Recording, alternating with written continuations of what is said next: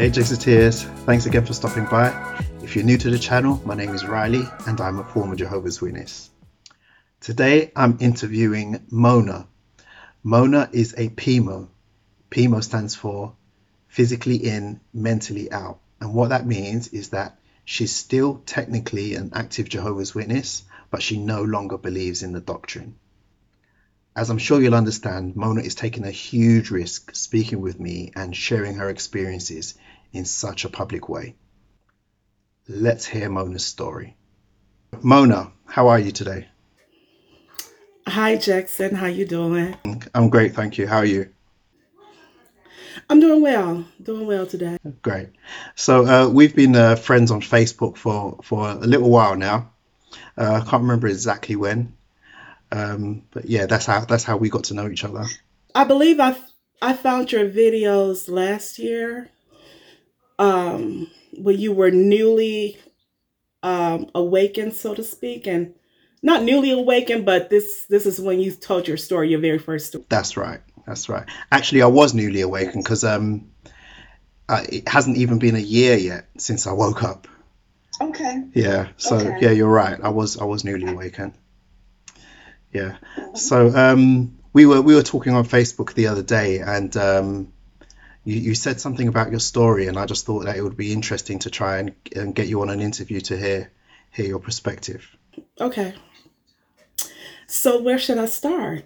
So, how did you become a Jehovah's Witness? Okay. I won't say I became one voluntarily. I was brought into it. My mom got baptized when I was 10 years old. Prior to her being baptized, of course, we lived the normal life that people do. We attended church, and I was in the church choir as a little girl. And we lived in the southern parts of the United States, in Arkansas. And so we moved to Michigan. And we had been living in Michigan. We moved to Michigan in 1976. And we moved into an apartment next door to a lady who my mom watched every Tuesday, because my mom would see this lady having a lot of people coming over, and this one man would come over who was very, he wore a hat, suit, and my mom thought that that was their pimp, because she thought that all the ladies were prostitutes. And she would tell my dad, she would say, she would tell my dad, I believe that lady next door is a hooker because I could see their pimp, and all those women go in the house. And so she thought that every Tuesday night they were having, their gathering, I guess, to figure out what they were going to do. And so this went on for quite some time. And then one time my dad needed me to have a babysitter because we didn't have anyone to keep me, and they both had jobs. My mom had started working full time, so he went to the prostitute next door to see if she will watch me when I get out of school at 3 o'clock. And she said yes. And he went and told my mom. My mom was mad because she was like, those people are hookers over there and they got their pimp. I see them every week. And you are going over there asking this hooker to babysit my daughter. So my mom decided to go over, you know, That's and so funny. talk to her, because she was like, my daughter's not going to be here with a hooker. So that's when my mom found out the lady was one of Jehovah's Witnesses, and they were having book study at her house every Tuesday. And of course, the man that was looking like a pimp, he was like a ministerial servant, but he presided over the book study. And so, it took. My mom is a very inquisitive person, so she continued to speak with this lady. And my mom loves the way people speak. If you're very articulate, and the lady was very articulate, very sweet lady. She had 2 kids, and um, she would tell my mom about different things they were learning, and my mom loved the way they spoke when she spoke to the witnesses. But the lady did tell my mom that she could not be friends with her because her friends were only people that were Jehovah's Witnesses. And so my mom immediately accepted a study. And so, they studied. At that time, I was about 8 years old. They studied all the way up until I had my birthdays, continued to have my birthdays, continued to celebrate every holiday, and I myself attended another church separately, because originally we were Baptists. And so when my mom got a lot more serious about getting baptized, that's when she, revealed to my dad that I'm going to get baptized. My dad was not studying. She was going to get baptized, and Mona can no longer celebrate these holidays and no more birthdays, and this will be her last year doing so. But, of course, every witness that get ready to get baptized, they'll tell their children, oh, but we won't miss that because, excuse my dog, because you're going to get presents all the time and you're going to be celebrated all the time because every day is special to Jehovah and you will be celebrated that way. So I was like, oh, I'm okay with this. So my mom also told me that I would no longer be able to attend the church that I was attending, which was okay with me. I didn't care because I loved church and I thought the Kingdom Hall, I hadn't really been to the Kingdom Hall prior to her getting ready to get baptized, but I was like, well, it's just like any other church. So she said, you're going to start going to the meetings with me. And I'm like, fine. So immediately at the age of 10, when we started attending the meetings, I noticed it was different. The teaching was different. There was no choir. I didn't like it, to be honest with you. But as a kid, you have no choice. You go with where your parents tell you. And so, so my mom got baptized. And I also felt, oh, we'll do this temporarily because that's all we ever did. We went to church temporarily.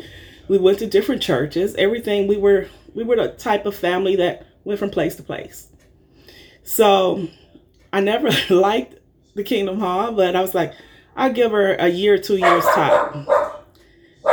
And eventually, I settled in because, kids like kids. And there were kids that I could play with. And, so it became part of our norm. Excuse my dog. She sees another dog. That's okay. That's no problem. So can I just pick up on something you mentioned? You mentioned that the witness who your mum thought was a hooker, which is hilarious, by the way. She actually told your mum that she couldn't be friends with her. That's really strange to me because witnesses aren't usually that upfront about that side of the doctrine. That's something they usually keep hidden or at the very least just don't speak about until somebody is much more acquainted with the organization. Mm-hmm. Well, this lady was very out front. The reason why I think she didn't want to be my mom's friend either, she didn't really like my mom. Because my mom was very shapely, back in the 70s, and she wore these tight jeans and she wore halter tops and, the big shoes that they would wear. And every time she would walk down the street, all the men would just hit the door to see my mom walk past. And so, I found out years later that she really didn't like my mother. So she really didn't want to be friends with my mom. That's the reason why she was so forthright with telling my mom, I can't be your friend unless you're one of Jehovah's Witnesses. And so that was the reason why. That makes a lot of sense. Okay, yeah. I left that part out. So when my mom started studying, they developed a relationship, and she still had her suspicions about my mom. But my mom became one of her progressive students because my mom, she loves knowledge. And when you're an outsider and you've never seen anything of intellect, this seems so prestigious to you because you're learning a new terminology that supposedly no one else is supposed to know. You're being told that you're the cream of the crop. Jehovah has chosen you out of everyone else in the world. So it was important for my mom had a love for God. She had been raised to have a love for God. And so it was important to her to be part of this group because they seem to have so much going for them. But I'm going to progress up to teenage years when, the problem years. So um, let me go to age 11. She had one sister that she allowed me to go out of town with her to visit her family in Wisconsin here in the U.S. And I was excited about going. This lady was a Jehovah's Witness, of course. Her family was. So we go to Wisconsin, and while we're there, the lady had a son that was 23 years old and who was living in Wisconsin at the time. And he immediately started molesting me while I was there. Oh no. When he would, yeah, nighttime would come, he would touch me inappropriately. Um, and I had not a family member there, so I didn't know what to say, didn't say anything, because I'm thinking, okay, this week would be over because I was there for a week, and I'm like, this week would be over.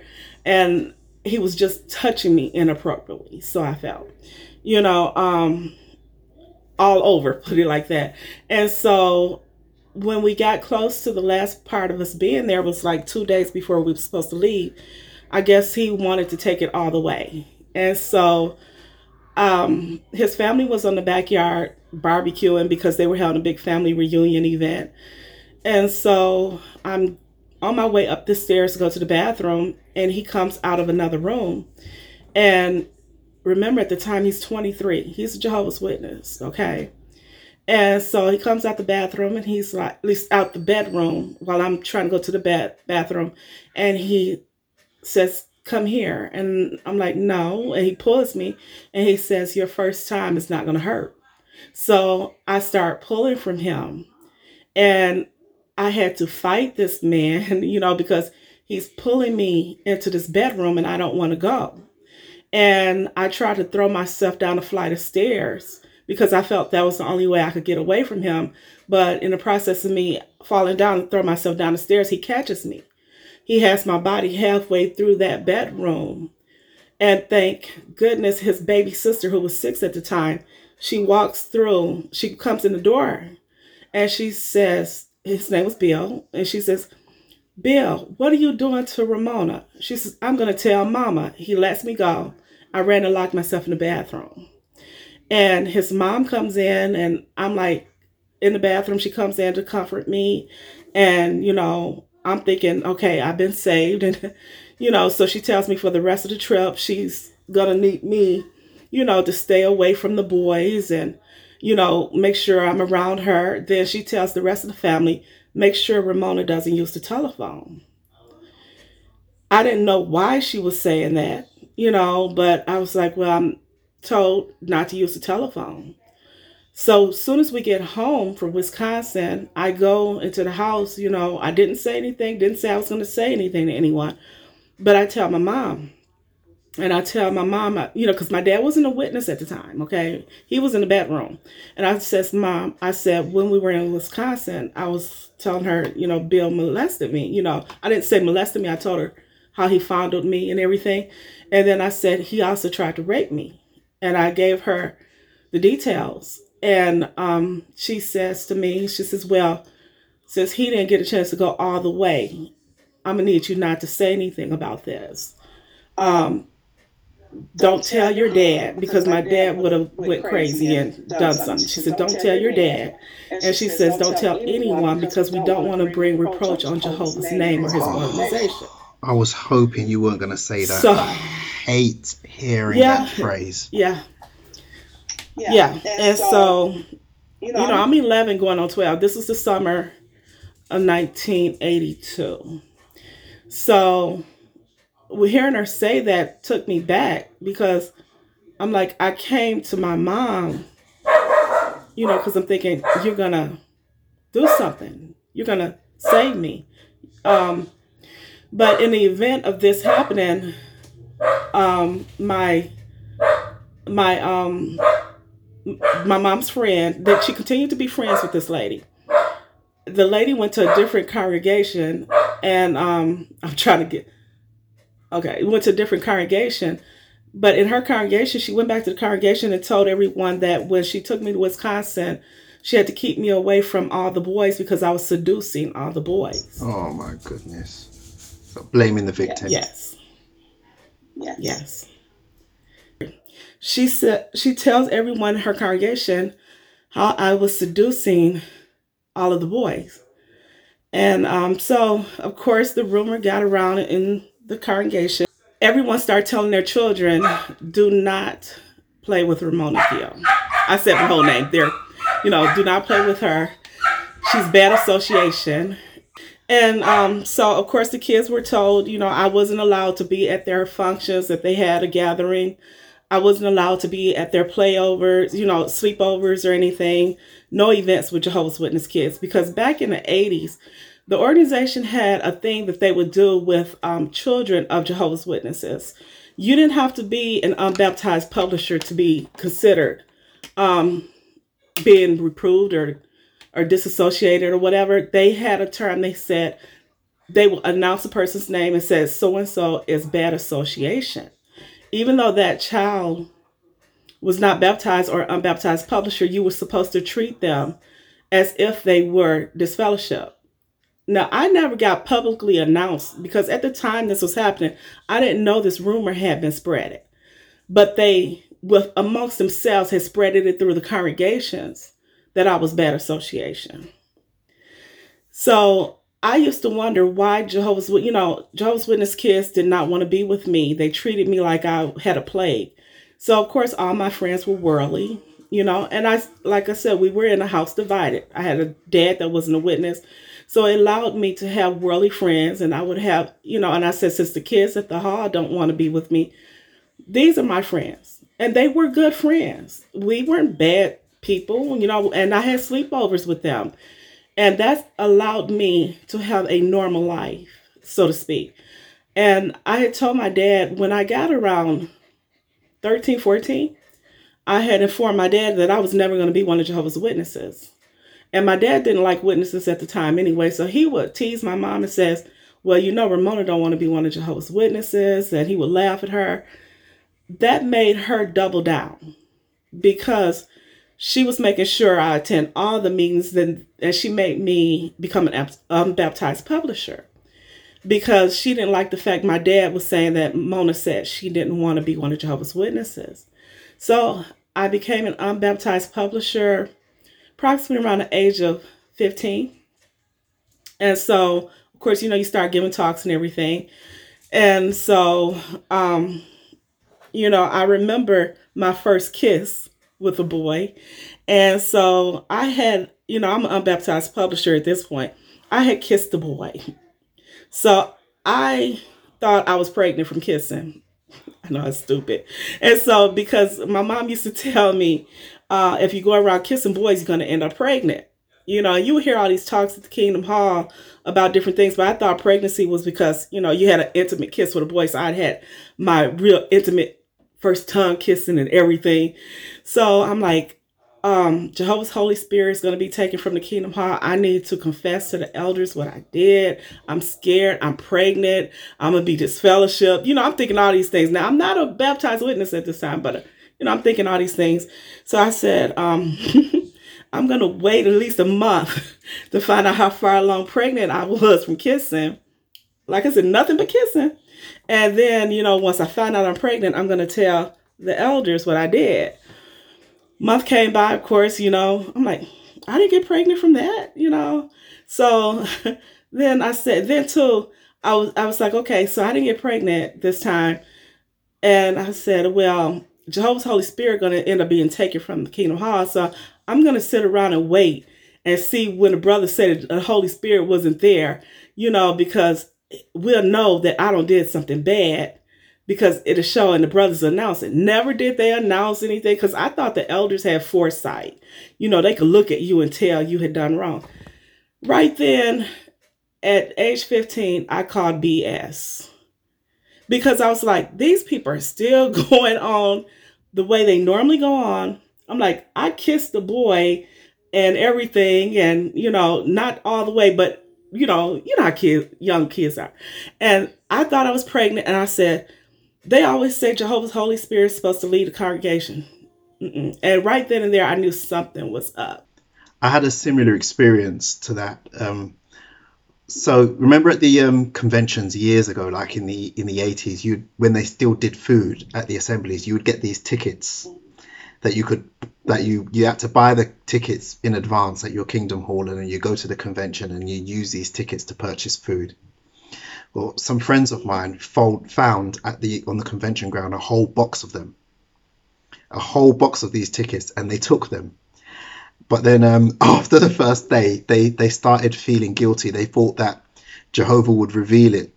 And do you remember the drama, the audio drama of Achan, after Achan stole the stuff from that city, and then Jehovah led Moses, no, not Moses, the guy who took over, Joshua. Jehovah led Joshua to separate the whole assembly by tribe, and then by household, and then to find out who was the one who took. So my friends were thinking that this was going to happen. So they thought that after the break in the afternoon, they thought that the whole convention would go out onto the grass in the stadium, and then they'd all get separated out by circuit, and then by congregation, and then by families until the ones who took the meal tickets were identified. And when it didn't happen, they all thought, I mean, I wasn't there. They were telling me this afterwards. When it didn't happen, they were telling me, is Jehovah really watching if we didn't get caught?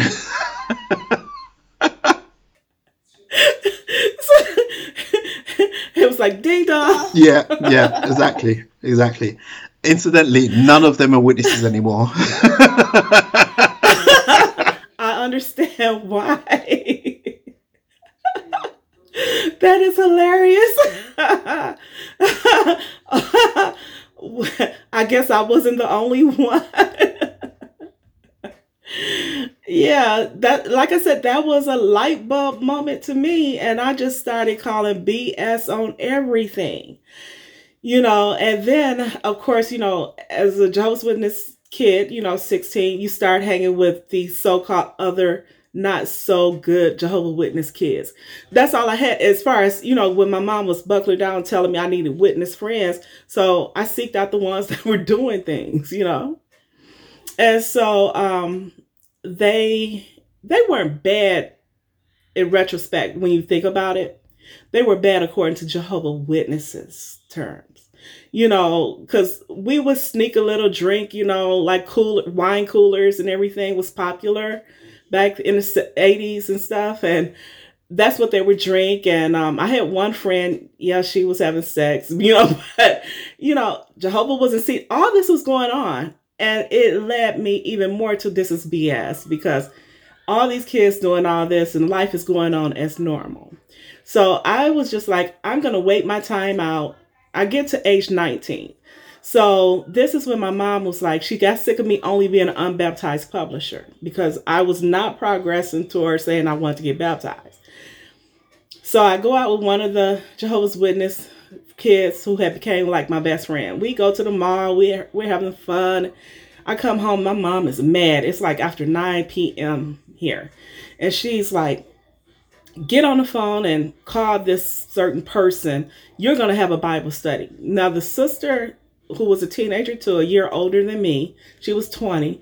This girl hated me. She hated my guts. But my mom was like, but she was a full-time pioneer, and her dad was an elder. She was exemplary. Their family was the royalty of Jehovah's Witness family. So I had to get on the phone, call her up, and tell her I would like to start studying the Bible. I didn't want to do it, but I was scared of my mom. But that's a whole nother story for another day. She was abusive. Just let me say that when I was growing up, very abusive. But anyway, so I started to studying with this she starts studying with me. So I said to myself, okay, I'll ride this out until I'm able to leave home when I'm old enough. So I studied with her for a year, and she's like, when are you going to get baptized? I was like, I don't know. We studied out of the book, the blue book, Life That Leads to Everlasting Life, that is now apostate material. But, but that's the book that I studied out of. And so, then I I was 20, and I was getting ready to turn 21. And I come home from work, and because I was working at the bank at that time, and I was going to college. And so my mom was like, you've been studying long enough, and everybody else your age has gotten baptized, and what that makes me look like. And she had a plaque that was on the wall that says, as for me and my household, we should serve Jehovah or God. It didn't say Jehovah, God. And she was like, you're either getting baptized or you're getting out the house. The reason why my mom was able to make all these decisions, because my dad never spoke up. He wasn't a witness, but when it came to me, he allowed her to do anything she wanted to me. And so if it meant her putting me out the house, she could, he would go along with it. So I'm sitting here like 20, and I'm making only $6.12 an hour. And I'm thinking to myself, what kind of life could I have? I didn't have a family. Everybody that was my family that lived here was witnesses. I couldn't go to them. And the friends that I had, they had already had babies, and I didn't want to live in the house with crying babies. So I was like, I guess I'm going to have to tell the brothers I want to get baptized. I said, because I have nowhere to go. So I called, the person that was studying with me and told her I was ready for baptism. It went so fast, but I, at this time, was thinking, okay, now if Jehovah is real, Jehovah's going to know my heart condition. So when they get to this last brother, he's going to tell me I'm not qualified for baptism, because if the Holy Spirit is really there, they're supposed to know. So I go through those, it was over 100 and something questions that we had to do. So I go through these questions, and we get to the third last elder, and we finish up those questions. And he says, okay, he says, wonderful, you're ready for baptism. He says, all we got to do is go fill up the bathroom tub, and we can dunk you right now. And I looked at him, my heart dropped, and he was just laughing, thinking, oh, that was so neat. And I'm thinking to myself, how can this be? He's supposed to be able to, Jehovah was supposed to intervene here. Jehovah knows my heart. And I shouldn't be getting baptized, because I still had a worldly boyfriend at that time. And of course, being that I didn't believe, I was intimate with my worldly boyfriend. And so I'm like, this can't be. I said, something else is wrong here, because I understood the Holy Spirit not being taken away from the congregation, but for people to get baptized, I felt something should intervene. And so it led up, the day of my baptism, I'm headed to my baptism and thinking to myself, Jehovah, if you're real, please let a semi truck hit my car and let me die now.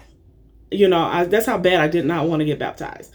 I'm like, you will let me die now. Lo and behold, we made it to the Silverdome in Detroit, Michigan. And I'm still like, I felt like I was outside of my body looking at what was going on. And it was a day before my 21st birthday that I got baptized. And after I got baptized, I go back to I did this all for my mom and not to be put on the street. Soon as I went up to my mom and thinking my mom was going to be happy, congratulations, she said, good, now you can get disfellowshipped. She said, what? Yes. She says, good, now you can get disfellowshipped. Oh, man. It sounds like she was happy about that. That's her personality. We've had a contentious relationship all my life. That's her personality. So, of course, when she said that, I was just totally floored, because I'm like, I did this to make you happy. I didn't want this. I wanted to die before getting baptized, you know. So, but then I tried to rationalize with myself, this is already happening. I was still in college. And I was like, this is already happening. So maybe they know what's best. Maybe this is the truth. You know, I grappled with that decision. And so I said, I'm going to be a good Jehovah's Witness. Since I'm baptized now, I'm going to be clean. I broke off my relationship with my boyfriend because I had been with him a day before my baptism, which basically would make my baptism invalid. Because according to the Shepherd and the Flock book, if you were doing something immoral all the way up to baptism, your baptism is invalid. So that's the reason why, to this day, I don't really feel I've ever been one of Jehovah's Witnesses. But anyway, but at that point, I was like, well, even though I know my baptism, you know, I was with my boyfriend all the way to the day before. I said, I'm going to become a good Jehovah's Witness. I cut off ties with my boyfriend. And while in college, it was another guy who wanted to date me that was in college with me. And I told him, you know, the reasons why I couldn't date him. And I gave him a watchtower, underlined all these things about, you know, how witnesses are supposed to date, you know. And and of course he thought I was batshit crazy, you know. So that was enough to run him off from wanting to have anything to do with me. But during the time he was trying to come after me, I went to the brother, the one who had this daughter who studied with me, to ask him advice. And I was asking him advice pertaining to this man.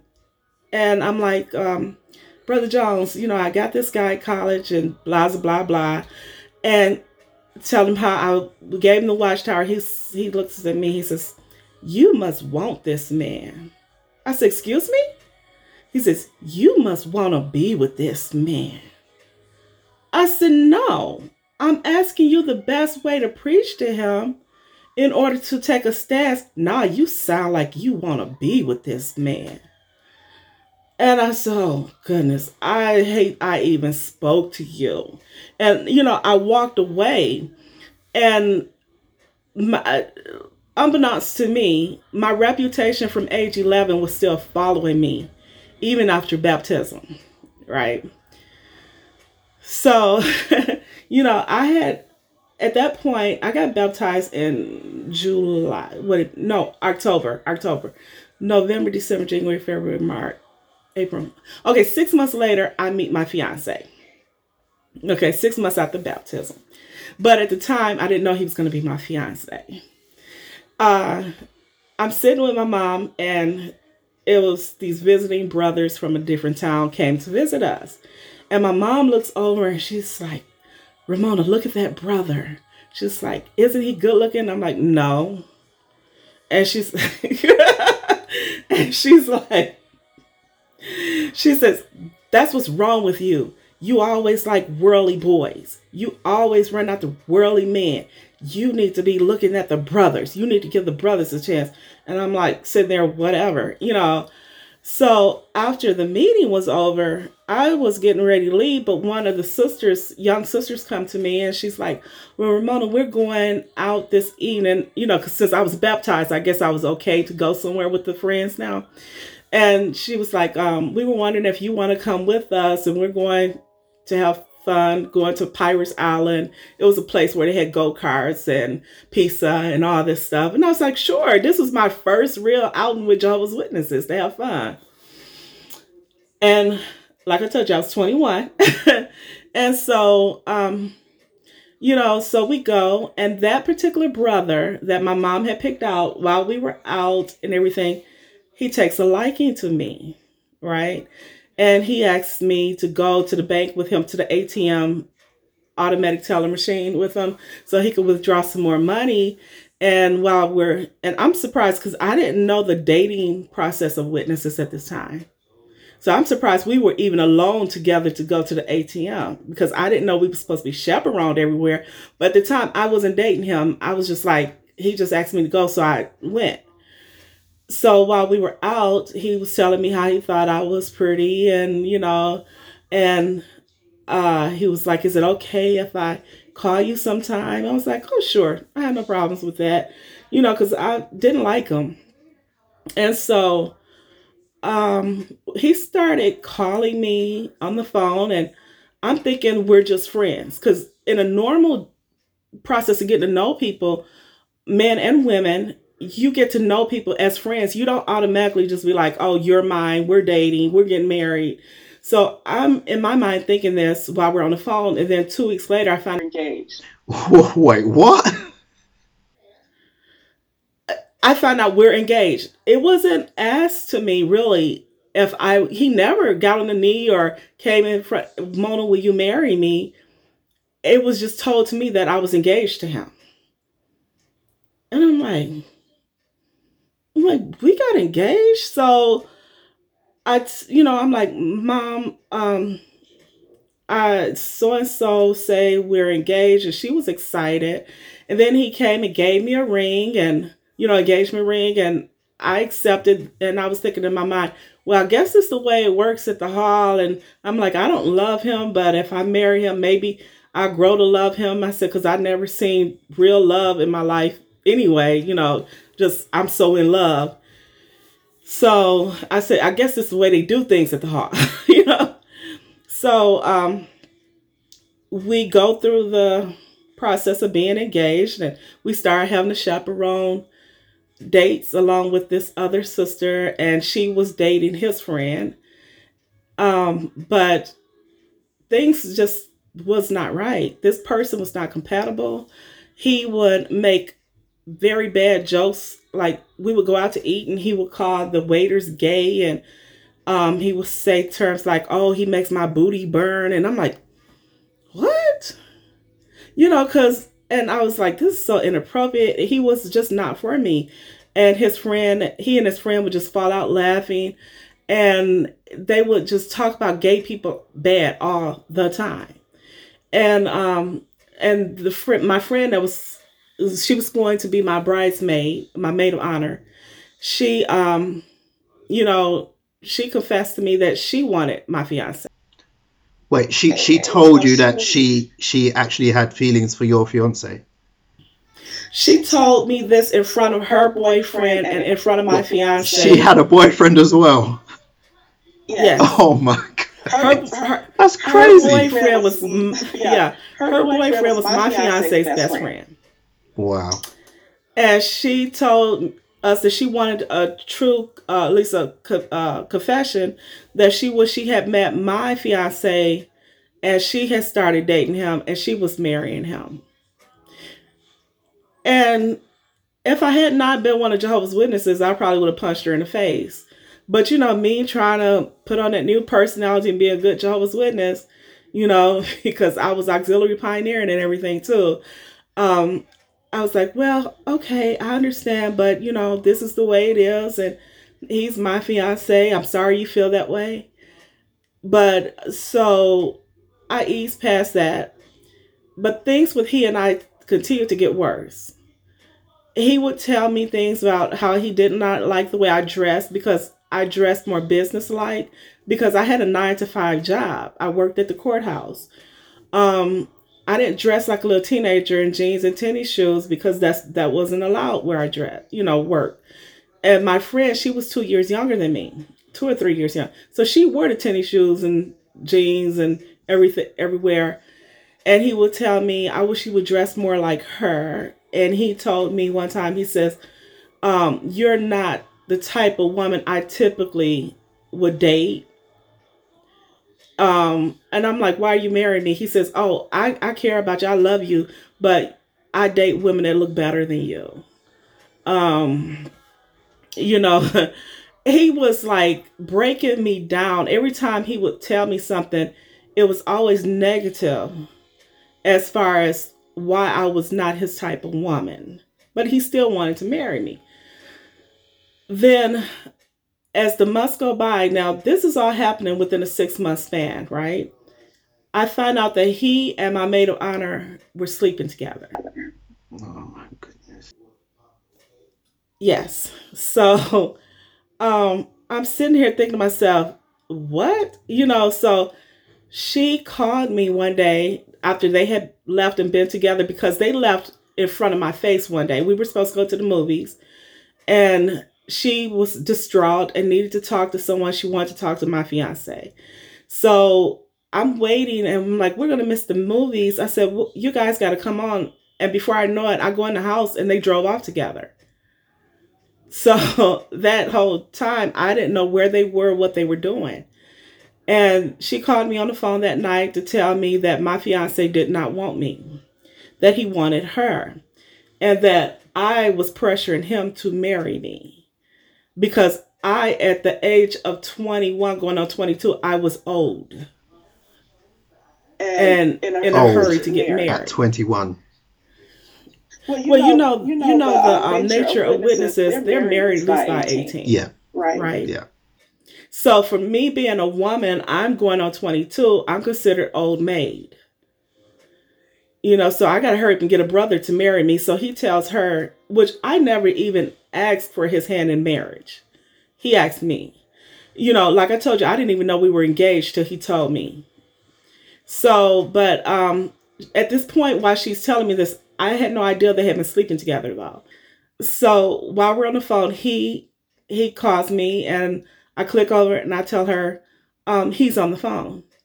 And so she's like, what? I said, I'm going to let you go, sweetie, and see what he has to say. So while I'm speaking with him on the phone and I'm telling him what she tells me, he's like, she's lying to you. And I said, well, you know what? I don't care if you don't want me. I'm cool with that. I said, I never asked you to hit the highway to come to my house every day like you do. I said, every time I get out of work, I can't come in the house and change my clothes because you're already at my house. I said, so I'm cool with you not hitting the highway come to see me. I don't need to marry you. You do not define me. I said, I'm good. You can have her. So he's begging me, no, I don't want her. I want you. I want to marry you. So we continued to date for a couple of more months, right? So this is when I guess my mom got the epiphany that, because I'd never loved him, but I was getting very down and out and depressed because I felt as a witness I was supposed to marry him because they say, let your yes mean yes and your no mean no. And so she was like, well, Mona, if you are not in love with him, she said, don't marry him. And that was like heaven sent to me, for lack of better words. So I was pleased, and immediately, as soon as she told me, I told him I don't want to get married. I gave him back his rings. He was still like, no, I do want to marry. I said, but I don't want to marry you. So we took the rings back to the jewelry store, and so he could get the refund on the rings. And I was like the happiest person you ever wanted to see because I felt I'm free. I almost married a man that I didn't love. And so then, you know, um, after that, that's when I found out he had all along been sleeping with my so-called best friend because her biological brother, he told me that she had been doing it. And so, I did not snitch on them because, normally people go to the elders. I just didn't feel the need to go to the elders and tell what had happened. I was like, well, if Jehovah's Spirit is really there, they'll tell on themselves. They never did. So after that, I had a lot of cracks coming to me along the way. After that, I was like, I don't want to date another witness, but I did date another witness man, but it didn't go anywhere. I dated a couple of other witness men, and it was just like, no, all these are bad, bad relationships. And so as I got older, I did meet a worldly man, and he was so kind to me. And I was like trying to get him to study with witnesses and, keeping my distance from him, telling him I couldn't be with him. But it didn't matter. No matter what I said, he continued to shovel snow for me, mow my yard for me. Anything I needed, he was there. And so, but I continued to partially be a believer because, if you believe in the Bible, you're like, well, all this may not be true, but this is true. So you stick with it. And so I kept putting this man off, even though he would stay in the background. And if I called him and needed anything, he was there. Let's progress up to when I woke up. 2017, November. Took that long. I'm sitting at my desk because now I have my own business, but I had to do some research for a case that I was taking care of. And while I was researching the case, I come across the Australian Royal Commission. And I'm like, oh, what's this? The brothers on here. You see Jeffrey Jackson. You see him on there, and I'm thinking this got to be something dealing with positive about the Jehovah's Witnesses. So I want to see what my dear brother Jeffrey Jackson is saying, right? So my first thing, I hear him lie about the disfellowshipping. Him and some other elders lie about the process of disfellowshipping. And, because it was on YouTube. And so, you could listen to whatever portion you wanted to. And they're talking about they don't believe in shunning and how natural relationships will continue. All these things. I'm like, that's not true. That's not the way it worked. That's not what they're teaching us. And I saw them twisting the actuality of what happens. And I'm getting mad right now as I see them lie, because they tell us to be bold in the faces of authorities and anybody, because Jehovah is our leader, and you should have bold faces, and you should stand up for what you believe in. Stand up for the truth. And I'm looking at them like, they're not standing up for the truth. These are our leaders. I don't care if they tell the world that they're not our leaders. These are our leaders. These are the people that's supposed to disperse biblical truths to us and, new light to us. So then I said, let me continue listening. Then I'm hearing the thing about the child abuse, because I didn't know at that time that child abuse, molestation was so prevalent within our organization. Now, I did know one of my friends who had been molested by her dad when I was 19. She had told me she had got molested by her dad. But I thought that was an isolated incident. I just thought he was sick, But I did not know that this was a prevalent culture of what they did. How did it make you feel finding all of that out, given your own experience? I cried. It was like I had been stabbed in the heart. And then it went back to my mom saying, don't say anything to anybody, because we don't want to bring reproach upon Jehovah's organization. Then I realized, I said, even if I had said something, I felt like that 11-year-old girl again, that I wouldn't have been protected no matter what. I was going to be villainized, whether something came out on my end or that sister that came and slandered me. So I'm like, this is how this organization run. I cried for the victims. And then those who actually had gone through that process of having fathers physically molest them, having brothers that they looked up to, male and female, having to experience the physical abuse, sexual abuse. That's torture. Even because we know as an adult, even when you voluntarily intimate with someone for the first time, you know the process. It's not an easy one. Okay. So think of a child having to be done this way. And then you have a whole organization saying these children don't matter. What matters most is our reputation.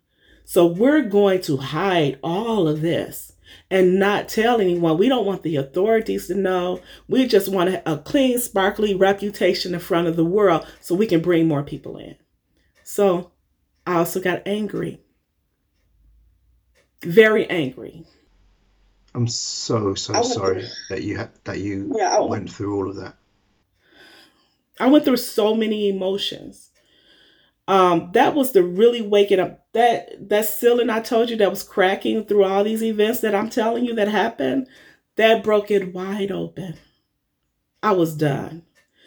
Then, of course, immediately when I found out, I tried to like disperse information to my dad because he became a Jehovah's Witness and during this process. So I skipped all over that. He's a ministerial servant now, but he's a more open person to speak with than my mom. But I'm not going to go through all that. But um, I tried to drop little hints to my dad about the Royal Commission, but he refused to look at it. And so, um, watching the YouTube videos, watching Lady C and JT on Ex Critical Thinkers, I got all my advice on how to handle when it comes to waking up family members. And their videos taught me that sometimes you can't wake family members up. Don't try because it can be more detrimental to you. You have to think about your circumstances. What all do you have to lose? Because a lot of people, when they wake up, and the main thing in your heart and soul is, I gotta warn people I love to get out. But and I did have that feeling. Then you have to think about the fallout. And Lady C and JT made a good um, statement about get your social life in order when you're ready to leave. Make sure you have your education. Make sure you have your money right. Make sure and everyone needs a social network because that's grandiose for our mental state. And so I said, because I was immediately going to disassociate myself. But I'm an only child. I have adopted sisters now, but I'm an only biological child. And I'm the only one that's there with my parents being aging now that can take care of them when they're sick. So it was like a lot weighing on me. And I said, I want out, but I can't leave right now. Then I had a biological brother who committed suicide in 2019. Oh no, I'm so sorry to hear that. And it had a lot to do with the way he was raised as being one Jehovah's Witnesses, and he was bullied growing up. And, it led him to, he left home. He was basically put out the house, but he started hanging with a group of people that were bad. He started drinking, doing drugs. The night that in 2019, January 1st, 2019, he had called my mom and was talking about he wanted to come back to the hall and he wanted to get his life together. He wanted to finish school. And she had said something to him about, well, we can't have nothing to do with you. Now, he never got baptized. He only became an unbaptized publisher. But, we can't have anything to do with you until you get your life together. When you get back to the hall, that's the only way I'm going to let you, around us. And his last words on Facebook was, everybody, I've lost my family. Goodbye. And he walked in front of a moving car. And the car was going full speed. And he killed himself. Yeah. So like I said, I woke up in 2017. My brother killed himself in 2019. Then after my brother killed himself in 2019, my mom had a heart attack. And so it was like, because every time I was like, I want to come out of this organization, but so many tragic things were happening. And so I had to help my dad during 2019, 2020, get my mom back on the mends to health. So all of these reasons are why you're still officially a Jehovah's Witness today? Because every time you wanted to leave, something was keeping you back in? Yes. Because I'm not scared of men. You know how a lot of people think, especially in the XJW community, they feel F your PMO. They like, oh, you're scared of the brothers. You're scared of men. No, that's not everyone's story. If it was just me or my family had it, my parents' health was better, it would be easy for me to walk away because I've never seen this religion cohesively be 100% anyway. So, or if you want to call it a religion, but I do love my parents. Even my mom, even though she was abusive to me, you still love, I still love my mom. She beat the bricks off of me growing up. I still love her, you know. um, but I realized I had to get myself together. And, waking up, like I tell a lot of XJWs, we need to be careful how we treat one another, regardless of whether we're chemo or completely out. Um, we need to be careful how we talk to each other, how we treat one another, because you could push somebody back to the organization. If you argue amongst within each other the way you do, people are going to see you acting like a poster board for a watchtower. Excuse me. You know how when they say that people who are outside are deranged and all kind of things, all you do is push people back. I understand waking up, you have the freedom of thought, the freedom of speech that you didn't have, but be careful. So you speaking out now and telling your story in such a public way, what do you think could happen as a result of this? We know what could happen. It's irrelevant. But you know what? My story is told. The reason why I don't go anonymous is because if my story it's going to get told one way or the other. But if my story is told, you got the truth of the way I feel. I don't need to go in the back room to nobody. Watch the video. So therefore, my story is so I don't need to repeat what I've said. Watch the video. I don't need to be validated or invalidated by anyone. My truth is my truth. Now, what they do with it, that's on them. The way family members feel about it, that's on them. I'm here for them while they let me be here for them. But if my family member want nothing to do with me, if they were to see this video, that's on them too. But at least you listen to my story, because if I sat across the table from 3 elders, do you think I'll be able to tell them everything I told you? No. They would interrupt me. They would use cherry pick scriptures. They would play on your heartstrings to try to get tears out of you and turn around and still tell you you're not repentant. They would disfellowship me either way it go. This is the only way to tell my truth. Well, I must say it's incredibly brave of you. It's incredibly brave of you, knowing what's at stake, but, having the courage to tell your story, tell your truth in your own way, and to own it, So I really admire you for doing that. Well, thank you. Well, once again, like I said, when others say, "Oh, PMOs are scared," no, we're not all scared. We just know that our story will not be told in full if we sit across those elders. They're going to cut you off because they don't want to hear it. It's something that I often tell PMOs that I speak to, that the elders are not there to help you. That isn't what they're there for. The elders are like white blood cells or antibodies in your immune system. They're there for one reason and one reason only, and that is to protect, in their minds, protect the health of the congregation.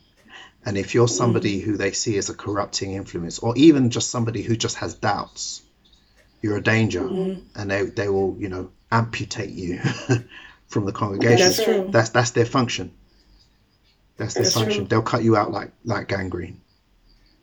That's true. Yeah. So that's my story. Well, thank you so much for sharing it, and I'm really honored that you decided to share your story with all of us and through my channel. I'm very humbled. Thank you. That you've done that, and I'm so sorry for all the things that you've been through. You've been through so much. You know what I feel? Everybody goes through something, and that's what makes our book so beautiful. We're an open book, and we can rewrite that story. We can change the story. And even though things happen to me, things have happened to other people that is even worse. And so that's what makes me me. And I love who I am today. I know me now. one thing that I pick up from you as you're talking is how strong you are. You're incredibly strong, not just for the fact that you've been through everything you've been through and it hasn't broken you, for the fact that you're so courageously facing what could happen as a result of what you're doing now. It's you know, it's really, really, it comes through so strongly, and you know, it's very admirable. Well, thank you. I appreciate it. Like I said, my history created who I am today. And even after this, no matter what may happen, it ain't gonna stop me from living. I got a lot more stories I'm gonna tell. I got a lot more living I'm going to do as long as I'm on this side of the earth. No one's gonna stop me from telling my truth. Well done. Well done. Thank you. And I hope everything works out in the best possible way that it can. I've gone against a lot of adversity in my life. Nothing but death can stop me. Oh, that's a really inspiring attitude. Wow, what an inspiring story. Mona has been through so much, but she's come through it all and she's all the stronger for it. I'm sure you all wish Mona the very best and hope that things work out for her in the best possible way. I know I do. Thank you very much for watching. Please proceed to the Jexit in an orderly fashion, and I'll see you in the next one. Thank you so much for watching to the very end of the video. If you haven't already done so, please like, leave a comment and subscribe to the channel. If you like my work and want to help me continue doing it, please support me on Patreon at patreon.com/Jexit_2020. And with that, I'd like to sincerely thank these very special patrons who make these videos possible.